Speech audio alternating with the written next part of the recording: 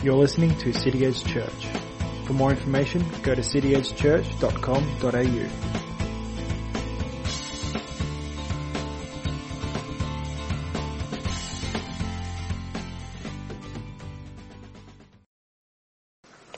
We recently spent a bit of time looking at what it means to be born again, the necessity of the new birth, the evidence that you have been born again, and the benefits of the new birth. The conclusion we drew from Scripture is that unless you are born again, you are not a Christian, not at all, not in any way, in any shape or in any form. If you're not born again, you can be a very nice person, you can be a very loving person, you can be a very sacrificial person, you can even be a very religious person. But if you're not born again, heaven is beyond your reach. You need more than being nice. You need more than religious devotion. Jesus said, unless one is born again, he cannot see or enter the kingdom of heaven. That was John chapter 3, verses 3 and 5.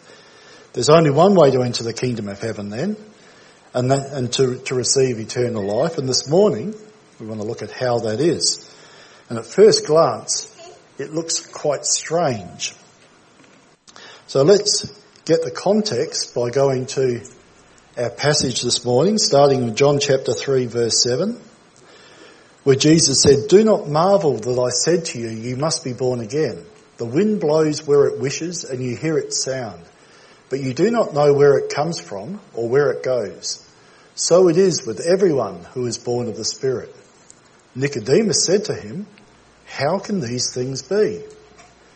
Jesus answered him, "Are you the teacher of Israel, and yet you do not understand these things? Truly, truly, I say to you, we speak of what we know and bear witness to what we have seen, but you do not receive our testimony. If I have told you earthly things and you do not believe, how can you believe if I tell you heavenly things? No one has ascended into heaven except the one who descended from heaven, the Son of Man. And as Moses lifted up the serpent in the wilderness, so must the Son of Man be lifted up, that whoever believes in him may have eternal life. For God so loved the world that he gave his only Son, that whoever believes in him should not perish, but have eternal life. For God did not send his Son into the world to condemn the world, but in order that the world might be saved through him. Whoever believes in him is not condemned, but whoever does not believe is condemned already, because he has not believed in the name of the only Son of God." Our old friend Nicodemus, you'll recall, went to Jesus at night to find out more about who Jesus was, where he'd come from and what he was up to. But Jesus wasn't interested in casual conversation. He wasn't interested in catching up over a cup of coffee. Jesus got straight to the heart of the matter, even before Nicodemus realised there was a matter to get to the heart of. Jesus said to him, "You must be born again." You can imagine Nicodemus responding, "Well, that's crazy talk, Jesus. How can I possibly do that? I can't get back into my mother's womb. I'm too big. I'm too old. How can these things be?" There's no question, I think, that the new birth is a difficult experience to understand. Jesus said the wind blows where it wishes, and you don't see where it comes from or where it's going. It's mysterious. The new birth, regeneration, is like that wind. We can't see it, we can't see its source, we can't see its destination. So it's hard for us to fault poor old Nicodemus for not understanding what Jesus was talking about, because it's pretty bewildering stuff. And as we saw, Nicodemus said, "How can these things be?" Jesus answered him, "Are you the teacher of Israel, and yet you do not understand these things? Truly, truly, I say to you, we speak of what we know and bear witness to what we have seen, but you do not receive our testimony. If I have told you earthly things and you do not believe, how can you believe if I tell you heavenly things?" Nicodemus' biggest problem wasn't his lack of intellectual knowledge. Nicodemus knew the scriptures inside out. He could probably have recited the whole of his Bible from start to finish. That was his job as the teacher of Israel, to know the Bible inside out. So it wasn't intellectual knowledge that Nicodemus lacked, and neither is that our biggest problem. That should be encouraging to all of us. We don't need to have a high IQ to be born again. We don't need to be well educated. We don't even need to understand what Jesus is talking about, actually. What Nicodemus needed and what we need is not more knowledge. In fact, what we need is deceptively simple. And it's so simple that most people ignore it or reject it or laugh at it. What we need is to believe. If I've told you earthly things and you do not believe, how can you believe if I tell you heavenly things? Later on in this chapter, John 3, he writes, "He who comes from above is above all. He who is of the earth belongs to the earth and speaks in an earthly way.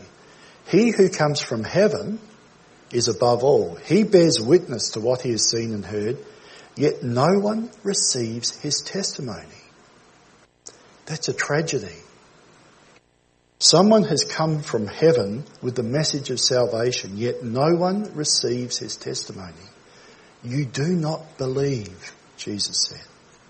That's not a problem of knowledge or intellect. That's a problem of will. That's a choice to reject truth. Don't let that be your problem. Even a small child can receive and believe truth. You don't need to be a well-educated adult. In fact, you don't even need to be able to read to believe. You just need to make the choice to believe. And when you've done that, when you have believed, the scriptures begin to open up to you. The Bible, the Word of God, must be understood spiritually, Paul tells us in, I think it was 1st or 2nd Corinthians. It must be understood through the eyes of faith. And the only way to have a spiritual understanding of the scriptures is to have a new heart, a new spirit, a new birth. That's where Nicodemus' greatest problem lay. For all his knowledge and learning, he wasn't yet born again. He was not yet spiritual. Flesh gives birth to flesh. Spirit gives birth to spirit, Jesus told him. One day, Nicodemus would be born again, if what we read of him later on in John's Gospel is any indication, but not yet. So Jesus is telling Nicodemus about the plan of salvation that was hatched in heaven before creation. No one was there to hear that plan except the triune God, Father, Son and Holy Spirit. No one has ascended into heaven except he who descended from heaven, the Son of Man, Jesus Christ. The one who descended from heaven was sent by God to reveal and to accomplish this plan of salvation. Since the concept of being born again is so difficult for Nicodemus to understand, and it is for us too, Jesus proceeds to explain it. But his explanation might seem just as mysterious as all this talk about being born again. Jesus explains it by saying, "As Moses lifted up the serpent in the wilderness, so must the Son of Man be lifted up, that whoever believes in him may have eternal life." As Moses lifted up the serpent in the wilderness, how does that explain the new birth? For years I've read this, and I couldn't count how many times I've read this, and I've never really made a connection with what came before this and what comes after this. We need to go back to the Old Testament passage that Jesus is referencing there to gain understanding. And interestingly, it comes from the book of Numbers. Now, if you took a survey of the most popular books of the Bible, I think John would be up there, Psalms would probably be up there, 1 Corinthians with the chapter of love would have to be up there. But some of the most boring books of the Bible, Numbers would be very close to number one, I think. Maybe only beaten by Leviticus. Would be a photo finish between those two, if you did a survey. But interestingly, from one of the most boring books of the Bible comes one of the most fascinating passages, strange passages, but one of the most fascinating passages for our understanding of what the new birth is all about. So let's set the scene first. Moses had led the people out of Egypt close to 40 years before this event. They'd witnessed the judgment of God on Egypt for keeping them as slaves. They had experienced miraculous protection from death during the first Passover. They'd enjoyed the incredible power of God parting the Red Sea so they could cross over on dry land and drowning the Egyptian army behind them. God had dwelt with them for almost 40 years in a tabernacle, speaking to them, leading them, providing for them. And in all that time, in 40 years, they always had food and water provided for them. Their clothes never wore out. Their shoes never wore out. They must have walked thousands of miles in rocky desert country and their shoes never wore out. It's amazing, but they were still not satisfied. So we go to Numbers chapter 21, the passage that Jesus was referring to, and it tells us they travelled from Mount Hor along the route to the Red Sea to go around Edom, and the people grew impatient on the way. They spoke against they spoke against God and against Moses and said, "Why have you brought us up out of Egypt to die in the desert?" Now they've been going for 40 years and they haven't died in the desert yet. There's no bread, there's no water, and we detest this miserable food. Then the Lord sent some venomous snakes among them, and they bit the people, and many Israelites died. Now, a quick reminder, John pointed out to us when he did a psalm reading not very long ago, that when you see the word Lord in all capitals like that, that's actually the old Hebrew word Yahweh, YHWH, which means I am, or I am that I am, sometimes translated as Jehovah. The New Testament makes clear to us that Yahweh is Jesus Christ. That might just make this passage even more interesting. Yahweh sent venomous snakes among them. They bit the people and many Israelites died. The people came to Moses and said, "We sinned when we spoke against Yahweh and against you. Pray that Yahweh will take the snakes away from us." So Moses prayed for the people. And Yahweh said to Moses, "Make a snake and put it up on a pole. Anyone who is bitten can look at it and live." So Moses made a bronze snake and put it up on a pole. Then when anyone was bitten by a snake and looked at the bronze snake, they lived. They were a pretty miserable lot, these Israelites. They weren't frightened to let their feelings be known. They complained loudly about their lot in life. They complained about God. They complained about Moses. They detested the food that God provided miraculously for them. After 40 years. Fair enough. But that should be a warning for us about ingratitude. Yeah. Now, says that Yahweh sent venomous snakes among them. They bit the people and many Israelites died. Who was it that sent the fiery serpents? The King James translation calls it fiery, not venomous serpents, which may have something to do with the pain of burning of venom through the veins. The NIV puts it, Yahweh sent venomous snakes among them. They bit the people and many Israelites died. It wasn't the devil that sent these snakes, you'll notice. It was the Lord. Sometimes we hear believers, and sometimes we're prone to doing it ourselves, complain about how the devil is attacking us, how the devil is stopping me following after God's plan, the devil this and the devil that. To be fair, that's what the enemy intends to do, and he will do it as far as God permits him to do it, but only as far as God permits him to do it. The devil is subject to God and cannot do anything unless God gives him permission to do it.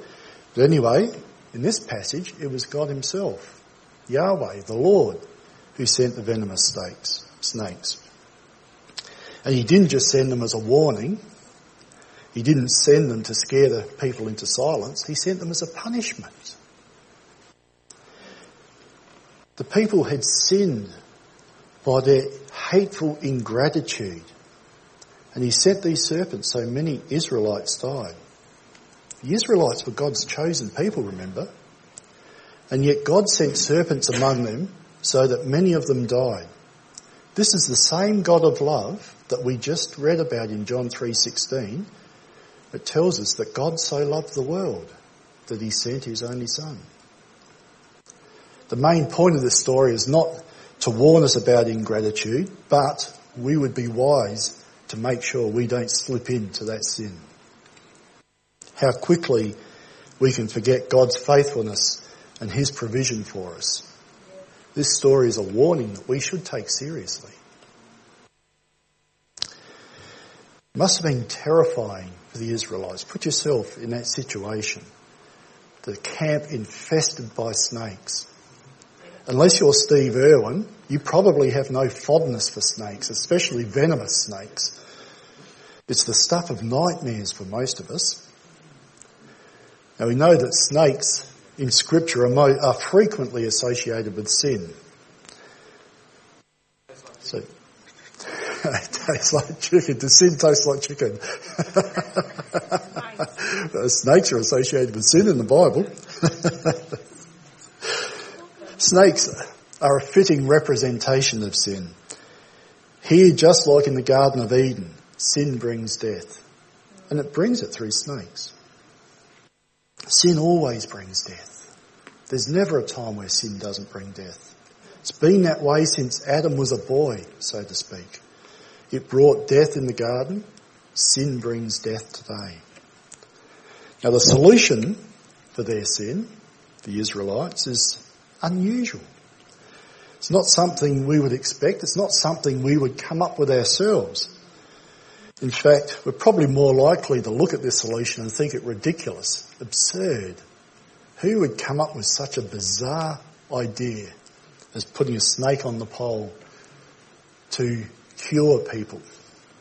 Before we get to what God told them to do, let's consider what God didn't tell them to do. Firstly, God didn't tell them to fight off and kill the deadly serpents. He could have told them to band together and fight them off using whatever means they had available. They could have formed a society for the destruction of deadly serpents. They could have staged sit-ins at the major intersections of the camp, disrupting traffic to bring attention to their cause. But social organisation can never solve the problem of sin. James Montgomery Boyce makes the point that sin is not cured by social organisation. By all means, let us mop the fevered brow, he says. Let us comfort the stricken patient. But the cure for sin's poison doesn't lie in our ability to fight it off. The cure lies elsewhere, as we'll get to shortly. Secondly, of course, even if the people were able to fight off the serpents, which obviously they weren't, that does nothing to help those who had already been bitten. So neither did God tell them to develop an antidote for the venom. There was no medicine they could take to cure themselves. There was no religious ritual, no fasting, no self-denial would cure them. Not meditation, nor a pilgrimage to a holy site would do the job. The fact that they were not told to make a human remedy tells us that there is no human remedy for sin. Thirdly, maybe they could try self-improvement. They could work on improving their character, work on their obedience, work on their relationships with others. Moral improvement, self-help, surely that will solve our problem. But again, even if it were possible, which it is not, it would do nothing to help those who were already infected who are already bitten by the serpents. God requires not just improvement for the future, he requires payment for what is past. Moral reformation can never cure us from the effects that are already incurred by the poison of sin. Fourthly, maybe a lucky charm would help them. What if they could get a piece of one of these serpents to protect them? That would help cure the effects of the poison, surely. That would ward off any attacks from the other serpents. Like a lucky rabbit's foot, maybe, which is not so lucky for the poor old rabbit. But that's the way they tried to deal with sin in the Dark Ages. Relics, trinkets, nails from the cross, dead saints' bones. Did nothing to deal with the poison of sin then.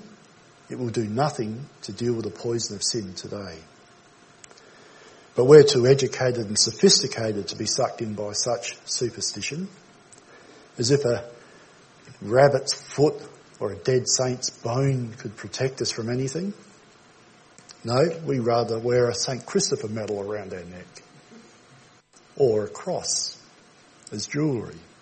That will protect us, surely. As if. Perhaps we can make some sort of offering to the serpent.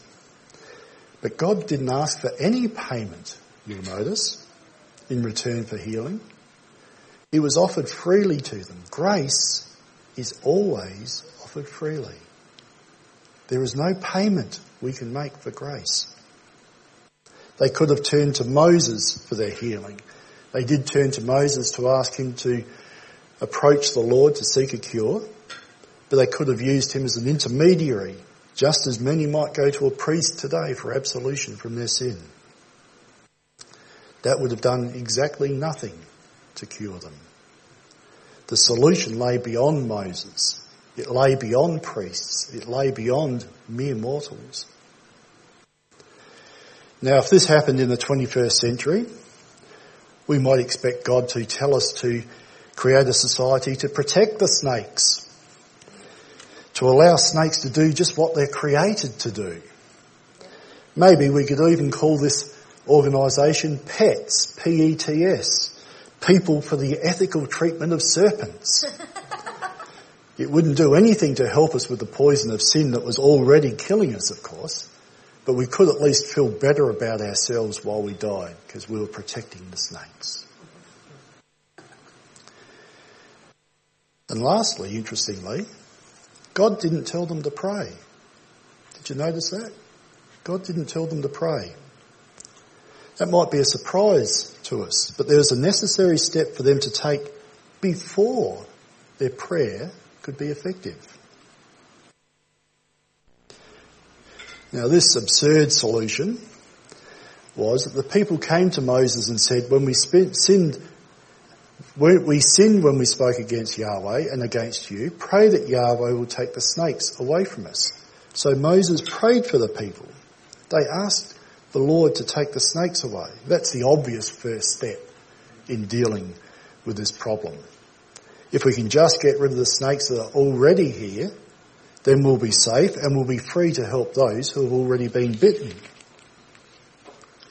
But that wasn't God's solution. The solution God proposed is so ridiculous you can almost hear the people mocking and laughing at the absurdity of it. The Lord said to Moses, make a snake and put it up on a pole. Anyone who is bitten can look at it and live. So Moses made a bronze snake and put it up on a pole. Then when anyone was bitten by a snake and looked at the bronze snake, they lived. Rather than take the serpents away, God's solution was for Moses to fashion a snake out of bronze and lift it up on a pole for the people to look at. What a ridiculous method of dealing with snakes.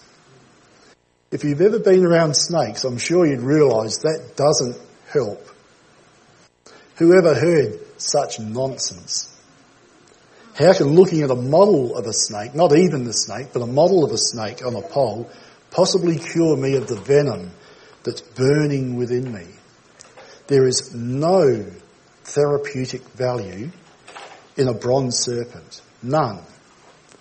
much less merely looking at a bronze serpent. We may as well watch The Simpsons as a cure for cancer. But the cure was effective. When anyone was bitten by a snake and looked at the bronze snake, they lived. Now the story doesn't tell us that the people had to get near to the bronze snake. It doesn't say that they had to touch it. It doesn't say they needed to say any special words or incantations. They didn't even need someone else to help them look. And it also doesn't say they needed to understand why or how to do it. The serpent was lifted up so that those too weak to crawl up and touch it, or too close to death to cry out for help, could still be healed just by a look. Notice it doesn't even say that they had to have great belief that it would work. All they needed to do was look. The weakest glance at the bronze serpent was enough to cure them. I do believe. Help my unbelief. It didn't matter how badly they'd been bitten. It didn't matter how often they'd been bitten. It didn't matter whether they could see clearly or whether their vision was almost gone. It didn't matter if they were close enough to get a good view or if it was so far away it was a mere speck on the horizon. It didn't matter how sick they were or how close to death they were. All that was necessary was to look. They could look with their very dying breath, but as long as they looked, they lived. Look to the serpent on the pole and live. What a simple command. Even a child can look. Have you ever noticed that God doesn't tend to do things the way we would do them? What seems foolishness to us is often the wisdom of God. Well, this is a fascinating story. We only properly understand it when we see it pointing forward to Jesus Christ. To Jesus Christ being raised up on a cross, which is exactly what Jesus was telling Nicodemus. As Moses lifted up the serpent in the wilderness, so must the Son of Man be lifted up, that whoever believes in him may have eternal life. There are several parallels between the story in Numbers 21 and the crucifixion of Jesus. There are several parallels between that passage and our situation. There are some points of contrast. There's some points of fulfilment that in Christ that far exceeds what the story in Numbers 21 was showing us. Firstly, just as the venom of the serpents flowed through the bloodstream to burn in every part of their bodies, so sin has infected every part of us. Next, in their case and ours, death is a punishment for sin. As the people were in distress and dying from the venomous bite, so are we, so is mankind in great spiritual danger from the poison of sin. The Israelites faced physical death. In John's Gospel, all of mankind is exposed to eternal death because of sin. In both cases, it is God himself who provided the remedy. In both cases, the remedy consists of something or someone lifted up in public view. As the bronze serpent was lifted up in the camp in the sight of all the people, so the Son of Man was lifted up on a cross in the sight of the whole nation. Next, the serpent on the pole was only an image, a likeness of the thing that had poisoned them. It was not the real thing. It had no poison in itself. Just so, Christ was a man without sin. But he became sin for us. He was crucified in the likeness of sinful flesh, it says in Romans 8:3. Why was it only a model of the serpent, not a real serpent that Moses put up on the pole? because that would have ruined the picture. That would have shown judgment being inflicted on the sinner himself, not on a sinless substitute.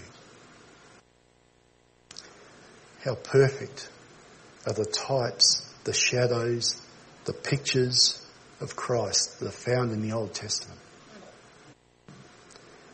2 Corinthians 5:21 tells us, for our sake he made him, Jesus Christ, to be sin, who knew no sin, so that in him we might become the righteousness of God. In Numbers, the bronze serpent itself had no power to heal, but it points to Christ, who does have that power. In Numbers, the emphasis is on physical healing, being restored to health. In John's Gospel, the purpose is spiritual healing and eternal life. And in both cases, those who looked with a believing heart are healed. The only way to gain relief was to look at the serpent on the pole. There was no other way. No other way. And so the only way for any person to find relief from the poison of sin today is to look to Christ on the cross. It has never been our efforts.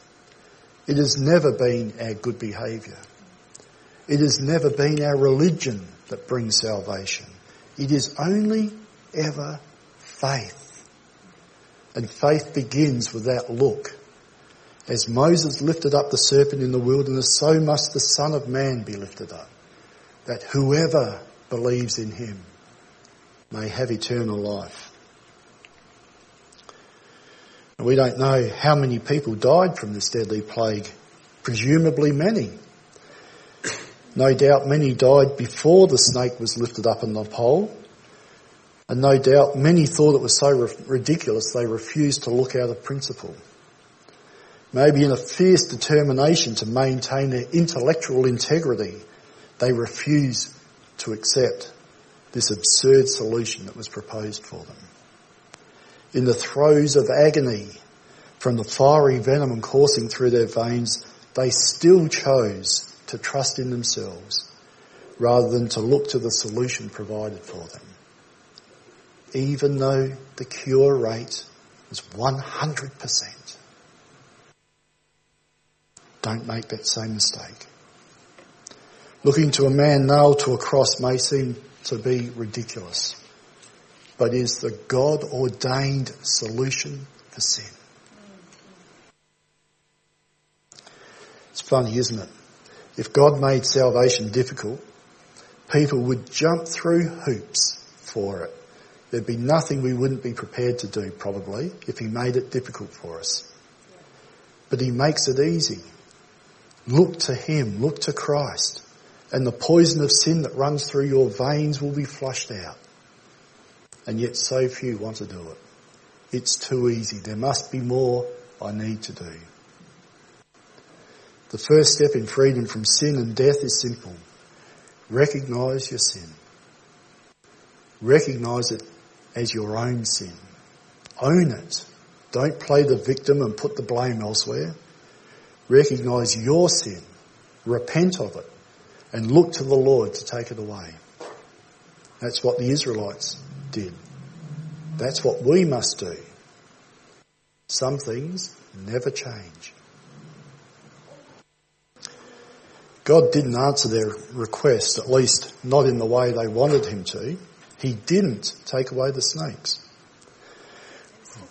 Yeah, we don't know what became of the snakes. The Bible never tells us that they stopped biting. Never tells us that they dispersed. We just assume that was the case. But the Bible actually doesn't tell us that. Maybe the snakes stayed around the camp. Maybe the people had to look continually to that serpent on the pole to live, to be cured. What we do know is that we are still surrounded by the serpents of sin. And those serpents are still trying continually to bite us, to poison us. And we do know that we need to look continually to Christ for our salvation. We can never afford to take our eyes off of him. Jews demand signs, Greeks seek wisdom, Paul wrote in 1 Corinthians 1, but we preach Christ crucified, a stumbling block to Jews, folly to Gentiles. In Romans 1:16, Paul wrote, I'm not ashamed of the gospel, for it is the power of God for salvation for everyone who believes, Jew first and also to the Greek. Our life now depends on that look to the cross, to the Saviour who was hung on it. And our ongoing survival depends on continuing to look to the solution that was provided once for all in the cross.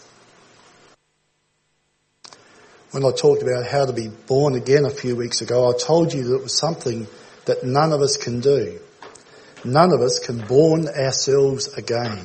That's the whole point of what Jesus is talking to Nicodemus about. But I also told you that paradoxically, there is something we must do. We must believe. We must look to the cross. God doesn't believe for us. We have to do it. That's why Jesus told Nicodemus about Moses and the bronze serpent in the wilderness. As Moses lifted up the serpent in the wilderness, so must the Son of Man be lifted up, that whoever believes in him may have eternal life. That's why John wrote this passage. That's why John wrote his whole gospel. These are written, John says in John 20:31, so that you may believe that Jesus is the Christ, the Son of God, and that by believing you may have life in his name. Look to the Son of Man. That's our part. Look to him in faith. Trust him to deal with the poison of sin that flows through your veins.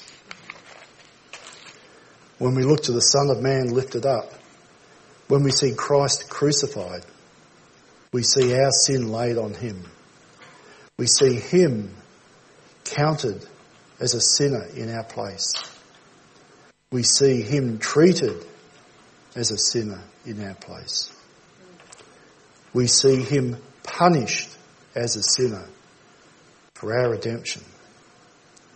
When we see the Son of Man lifted up, we see our sins carried by another, so that we no longer need to die from the poison of sin, but instead we can live and live eternally. I wonder how long it took for Moses to make the bronze serpent to lift up on the pole. It must have taken some time. There must have been many who died while Moses was making it. Why didn't God tell Moses to say abracadabra and create one instantly?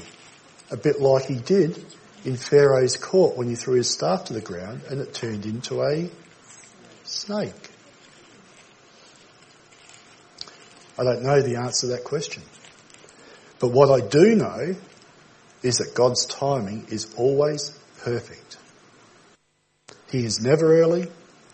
He is never late with his plans. He is always just at the right time. You see, it tells us in Romans 5:6, at just the right time, while we were still powerless, Christ died for the ungodly.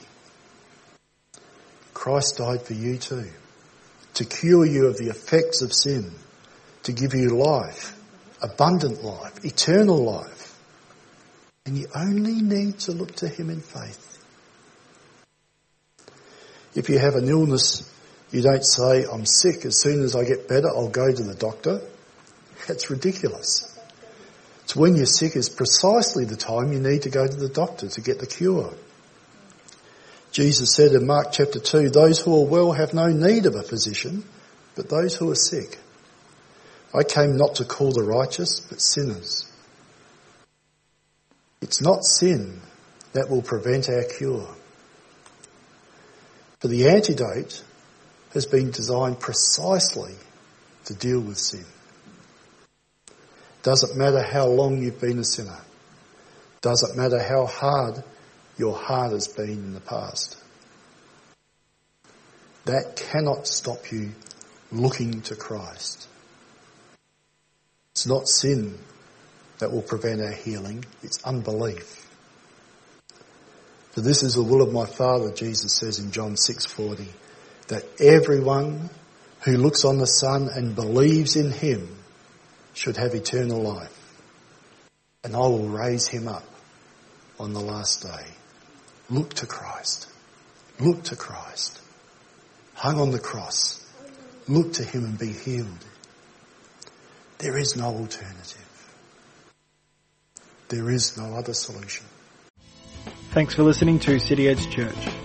For more information, go to cityedgechurch.com.au.